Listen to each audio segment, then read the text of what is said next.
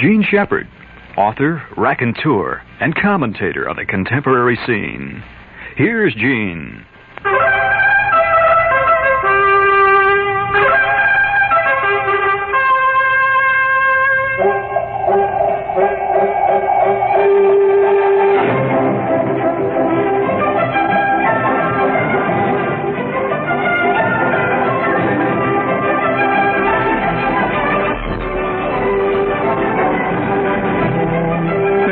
Hello, test. Hello. Yeah, that's it. They're sneaking in there. Wow, what game? Hello, test. That's called speech compression.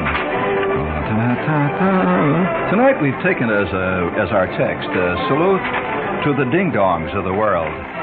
The lollygaggles of the world. How do you like that phrase? Lollygaggle is out of the early 18th and late 19th centuries. A lollygaggle is a dingbat, right? There's always been a word for it, you know. Oh, yes. The word changes, but the dingbat remains forever with us. You can call him whatever you want. He's old Slavus. Slavus humanus. Homo Slavus. The dingbats of the world. And, of course, now there's been a new development in dingbatism. And, we're putting this down. We'll be recording this for posterity in addition to broadcasting. This is 1,000 years from now when they dig up the tapes. They'll know a little about what it really... See, this is the stuff you don't read in the Times. And unfortunately, if 1,000 years from now you were trying to reconstruct life in the 20th century from reading the Times, I think you'd have a little trouble reconstructing life. You'd construct a lot of political things. You'd construct... But not life, you know. It's not life as it's lived out there on Route 3. It's a whole different ball game, right? Dingbat, right? Of course. Oh, yeah. Well, I've always felt that history is remiss in that anyway, you know. It's whenever you read about the Roman Empire, you always read about various Caesars, and you read about various emperors and one thing. But you don't read about the guy that came along every day and swept the leaves off the roof of, the villa that Nero occupied outside of Pompeii during the summer. You don't know much about his life, what he ate, or anything else, you know. But he was there. He was there. Oh, yes. Oh, yes. When Nero was up there in the top row there, occupying the emperor's box at the Colosseum, and yelling and cheering like everybody else is out there, you know, putting his thumb up or putting his thumb down, outside of the Colosseum, because he could not afford a ticket, was Slavus Romanus, Italianus. And he was walking around there, you know, doing his thing, eating peanuts and hearing from a distance the cheers of the multitude. Not really the multitude, the cheers of the aristocracy. It's like Slavus Americanus New Yorkus can hardly get himself a ticket to, say, the New York Jets. Or even more than that, let's say the Knicks. Certainly he has trouble getting a ticket to almost anything, that anything is good. But George Plimpton seems to have no trouble. Candace Bergen is at ringside. But Slavus Americanus New Yorkus, he's out there walking around 6th Avenue kicking cigar butts, and from the long distance he hears the cheers. And that's about it. But nobody records his life. I mean, his life. We record Philip Roth's life at great length, and Norman Mailer's life, or even Yossarian of Catch-22. But nobody records the private who was in the same airplane with Yossarian. Remember, Yossarian was a captain, friends. A very salient point to remember. He was not every man. A captain is not every man. Anyone who's ever been in any of the armed forces knows that the captain is not every man. He is a captain. You know what they mean, captains of industry? That's not the same as working on the assembly line. And a captain in the armed forces is not working on the assembly line. And so the problem of putting dingbatism down, it's always a thankless task. Always. Remember that for the recorder of dingbatism or Slavism. Because he, too, will be ignored then. By the very nature of recording the unrecordable. You're not going to get Anatole Broyard to let's say, to seriously review In God We Trust, All Others Pay Cash. Because, first of all, he couldn't probably read it. It contains language that just goes beyond the language of, say, well, let's say, for argument's sake, Bruce Catton, or other official writers of the time. So here we are, we're living in the midst of one world, and the other world is being recorded infinitely. But the other world is tiny. The world of Muhammad Ali and Joe Garagiola is tiny compared to the world that is lived by the average walking around, sniffing, gum-chewing citizen of the realm. Have you noticed now that gum that's a new trend, which you are going to hear right here for the first time. A few years from now, New York will write about it. Have you noticed the new fad gums that have suddenly hit the market? What? You mean you don't know? Well, you're going to learn for the first time. Why, there's a gum now called Big Red that is part of the great tradition of the American West. It was spawned by the tradition of the Westerners who went out and conquered the mountains and the rivers of the Great West. Big Red. Bum, ba-dum, bum, right? Da, da, da, da, da, dee, dee, dee, dee. I kind of like that. And, of course, then there have to be a gum that will capture either a gum or it'll be a possibly a fudsicle that will recapture the spirit of the founding fathers. And it'll come with a little silver wig on it, maybe, made of polyethylene. And I can just see the commercials for it. It says, "You've admired Patrick Henry when he said, 'Give me liberty or give me death.' If Patrick Henry had been alive today, he would have enjoyed the Founding Father popsicle, which says, 'Give me liberty or give me a Founding Father popsicle.' That's what America's all about. La da da dee dee dee dee dee dee. Big Red, you're riding off into the sunset, chewing your gum, Luke, just a chewing." And of course, this is all part of our time. You can't ignore it. See, and that's my function as an artist. See, to record these unrecordable bits, which are not trivia. Oh no, they bespeak great things about us. We are living in the age of now. No longer is nostalgia a peripheral issue. It is a central issue to life. A central issue to life. On the one hand, you have vast voters who are intrigued by a guy who obviously was a good guy in the movies. But old movies. See, that's important. Old movies. And on the other hand, a guy that grows peanuts on the land. On the land. You hear that? On the land, folks. Yeah, I'm just a simple country boy. And I just say that we ought to bring some simple country boy virtues to our land. And so this is all part of the vast central core of nostalgia that's running through American life. And I say also, too, have you noticed, I think a lot of politicians are ignoring one basic factor of the politicians that are involved today. Incidentally, one of the most predictable of all columns, every year, there is a column written by one or at least sometimes 10 national columnists that say, 1, there are no candidates running this year who are worthy of even a vote. That's as predictable as the fact that the leaves are going to fall off the trees in the fall. That column is always written. And it was written when Kennedy ran. Of course, he's deified now, but it was written when Kennedy ran. And I can even quote the writer who wrote it. And one major commentator said this on the news the night before Kennedy's election. He said, "I personally am not going to vote. Both these candidates they're so alike, they were both created by the ad agencies." Who was that? He is still considered a deep thinker on the network. His name, by the way, his initials are E.S. Bum, bum, ba, da, da, dee, dee, dee, dee. So, but wait a minute, this is all part of the time. So I'm not putting anyone down, I'm just laughing. And I say, another column that is always being written is, "The primary system is ridiculous, it must go."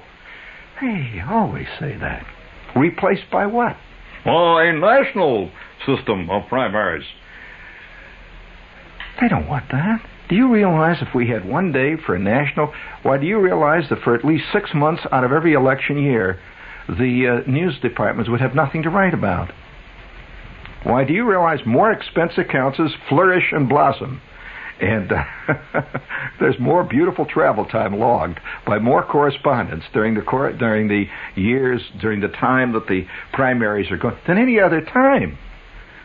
I don't want to get rid of that. See, it's the love-hate thing, to get rid of that. Oh, yes, everybody gets up and puts down. It's like an actor that puts down the Oscars, but just once leave him off the list. Bum, ba-dum, bum. So, man is man, he's man. And here we are, sitting here in the middle of a great central core of nostalgia. By the way, I might also add, we're not the first country that went through the central core of nostalgia. Well, no, England. England for years. Yes, you don't know of England then. If you bespeak your ignorance of England if you do not know that running through much of English life for the past 40 years was a great desire to return, curiously enough, to the 30s. Now you say, how, why? Well, even on the part of the labor movement in England. The labor movement in England still likes to believe that it is living in an embattled breadline. So hence, get all you can. So that's a kind of nostalgia, too. You see it running through life in New York. Oh, yes. I heard a faculty member the other day in a major university around here. I was sitting at the lunch table with him, and he says, everyone knows that the college professor is one of the truly economically deprived members of society. I noticed one thing, though. He drove up to the evening's entertainment in his 280 SE. And he also then spent a great deal of time telling me about his home on Cape Cod, which he enjoys 3 months out of the year. But so he was living in nostalgia. He was living back in the days when the simple little school teacher was paid by the people who are around him, by the community, in potatoes, and they'd fix his shoes once in a while. So that's part of nostalgia. You can have nostalgia that doesn't relate to old movie stars. If for example, I one time went to an award ceremony where the award ceremony was being presented. It was a newsman as a ceremony, and they like to think of themselves as underpaid, ink-stained wretches. Right, a Dickensian ink-stained wretch. Ink-stained wretch. Woodward and Bernstein, ink-stained wretches? Why, they're in big business, friend. Whenever Robert Redford buys the rights to your work, you're in big business, man. And it was one of those guys that made that statement. So, which way does the wind blow? The wind blows whichever way you want it to blow. So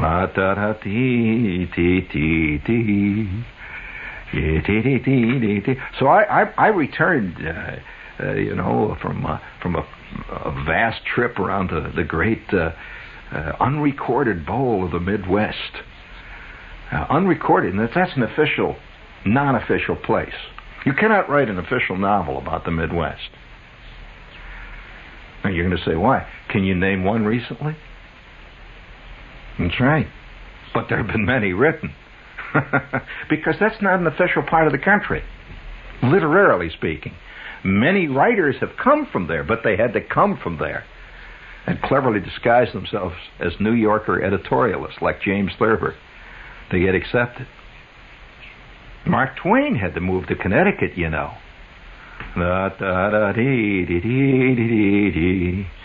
on the other hand, the South is an official part of the country to write about. But it has to be written the right way, decadent. Blanche Dubois has to rock on the front porch of every home south of the Mason-Dixon line. And the old darkies have to be out there singing in the corn and the cotton fields to be an official book about the South. Either that, or the West is getting to be official. That's called the Larry McMurtry symbol. I'm leaving Cheyenne to come to the big town. All right. Listen, I have to go on further. If you've never traveled, and I'm going to do a little traveling here for you, if you've never really traveled up in that very historic part of the country, historic in a specific way, the upper peninsula of Michigan, the upper that vast brooding. There's a brooding quality in what they call the North Woods section of Wisconsin. And I don't mean brooding just because of the woods, but there is a curious brooding quality. When you travel across Wisconsin, you're traveling across a state that is probably as schizoid as any state in the Union. And that's why they send so many strange people to Congress, like the late Senator Joseph McCarthy. And they go on both sides of the political scale. Fantastic split in between one group and the other group in that state. On the one hand, the university community is still fighting Vietnam. This is where, whenever any time a candidate arrives on any campus on the University of Wisconsin, they do unspeakable things to them. That's part of that curious split. You tend to think of Wisconsin as being one of those simple, wonderful states where they walk around and make cheese. Well, I've always felt, and I want to go on record as saying it here, I always felt that most of us, in our own head, are the victims, and I mean victims, of a numberless catalog of meaningless, unintelligent cliches. In other words, the firm belief that most New Yorkers have that out there is Doris Day land is one of the great cliches. Just as the city guy is often misunderstood by people, say, in towns like, just for argument's sake, if you were to go to a town like, Camden, Minnesota, which is a little town, and you'd ask them about New York. Well, they have all kinds of strange, cloudy ideas of what a New Yorker is like. And your ideas of what a town like, a state like Wisconsin is equally cloudy, and by the way, equally dangerous politically. And so, it's assumed by the Easterner that the conservatives come from the Midwest, in spite of all evidence to the contrary. You don't call Birch Bayh, for example, a conservative. Was Adlai Stevenson a conservative? All right. Was Joe McCarthy a conservative? Oh, no. No. One should not confuse, Joe McCarthy with Robert Taft, who was a conservative. In other words, a conservative is not a right-wing rabble-rouser. See, you see the problem here in America. We're beginning to louse up our own terms. So we tend to think that anybody who is on the right side of a picture is a conservative. Anybody. That's like saying that anybody on the left side of a picture, of the political picture, is a communist. It's not so. And so Wisconsin has sent one or the other kind of wild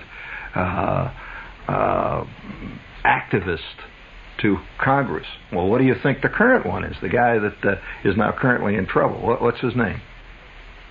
The one that had the hair transplant. Come on. Proxmire. Well, he's a typical Wisconsin. See, he's a hellfire. Let's reform the world type. And a lot of these come out of Wisconsin. They want to reform the world either right or left, but they want to reform it, and they have a tendency to be very, very didactic, and more than that, they're dedicated aesthetics. They're aesthetes, and so they dedicate their entire career to running all day long and forswearing all bad language. Wisconsin's a curious state. And you get a sense of that broodingness because when you leave Wisconsin, you drive south from the upper part of the peninsula, way up in the northern part of Wisconsin. I don't know of any state really that is more drastically different on the south part of its borders than it is on the north. You probably don't know that. Wisconsin on the far north is a state of in a very real way, lone woodsmen. It's a mean, bitter climate. And by the way, bitter climates have always bred people who want to reform the world. They've come out of a kind of adversity. Martin Luther lived in the cold fastnesses of the mountain German world. And, they simply don't come from nice, soft, easy places like the Riviera. You just can't imagine a solved all problems type coming from, say, a town like DeLand, Florida. Well, why you smile at that? Because you're seriously, secretly recognizing the fact that the people who come from these barren, rocky places often are the ones who want to straighten up the rest of the world. Have you ever seen the films of Bergman? They drip with despair. And yet, this is supposed to be a paradise, Sweden. It drips with despair. And he speaks for many Swedes. There is a kind of brooding despair in them. And you find a great deal of that in Wisconsin. The same kind of curious, northern, self-searching, brooding quality. And as you drive south out of say places like Eagle River, what am I talking about? Well, there are places like Eagle River, Rhinelander. You drive through a little town like Rhinelander, and you can palpably feel in the air a curious kind of brooding quality. By the way, they have the greatest A.W. root beer stand I ever saw in my life in Rhinelander, Wisconsin. And they used the European style in this one. Can you imagine? In Rhinelander, Wisconsin, they got an A&W. It's a beautiful restaurant. You go in, see, inside. And all the girls are dressed wearing funny little A&W baseball caps. And they're very, very neatly uniformed. And you don't order there the way you order. You pick up a phone. There's a phone at your desk. You pick it up. And the girl calls you back then. Your phone rings. And you give them the order. And there's a curious bitter quality, and the wind blows out of the north. And then as you drive south in this state, you see a whole different world. Great lush Wisconsin farms. And there is a very curious mixture of people out in Wisconsin. For example, it's one of the great Polish states of the nation. And practically every store in Wisconsin, as you just go into a supermarket, they sell just like here in the New York area, when you go into a supermarket, they have an entire department that says Italian foods, right? Well, if you go into a store in certain parts, large parts of Wisconsin, they have an entire section devoted to Polish and German food, period. Just like we have Italian here, they have German. So you see all these Polish sausages all lined up in the meat department.